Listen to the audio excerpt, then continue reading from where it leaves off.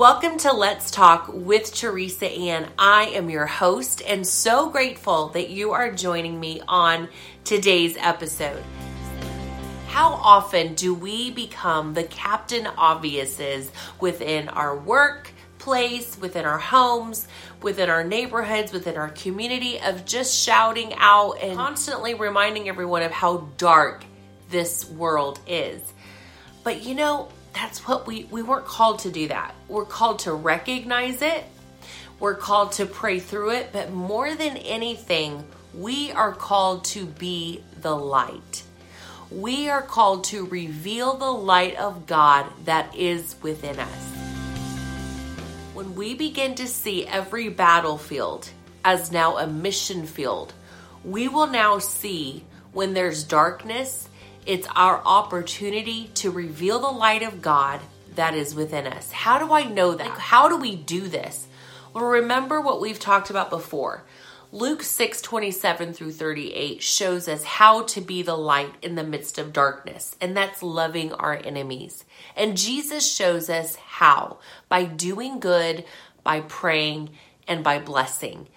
That is so powerful. But the word also says that when the enemy needs something to eat or drink, give them food and drink, because it's like heaping burning coals on their head.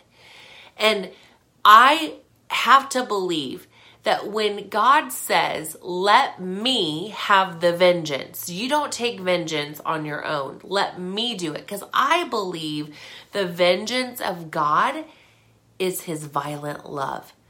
He is so for those people that have hurt us, just as we have hurt others, and he was for us. There's a song, Reckless Love, that Corey Asbury sings, and it's so beautiful. And he says he leaves the 99. He leaves the 99 for the one. Even while we were his foe, he was fighting for us. What's a foe? It's an enemy. And so with that said today, I just want to give you a way to see with victory how we can live this life in being a light in the midst of darkness. Because remember, friends, it is only going to get darker. And as it gets darker, our light in him must shine brighter. How do we do that? Well, in Philippians 2, I love this passage. It says, do everything without complaining and arguing, so that no one can criticize you. We have a saying in our home, don't give people ammo. Don't give them ammo to shoot at you. Everything without complaining and arguing, so that no one can criticize you. Live clean, innocent lives as children of God, shining like bright lights in a world full of crooked and perverse people. Hold firmly to the word of life. Then, on the day of Christ's return, I will be proud that I did not run the race in vain and that my work was not useless. But I will rejoice even if I lose my life, pouring it out like a liquid offering to God. Just like your faithful service is an offering to God. And I want all of you to share that joy. Yes, you should rejoice, and I will share your joy. So often when we see things happening to us, it doesn't mean we don't go to God and say, Lord, you are our defender.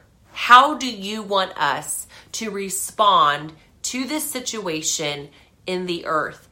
And the greatest way is through kindness and loyalty.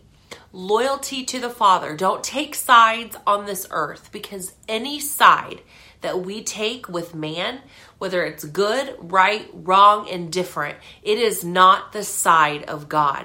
And we must take the side of God by holding firm to his word, so that we can reveal his light in the midst of darkness. No longer are we called to call out darkness. We're called to be the light in the midst of darkness.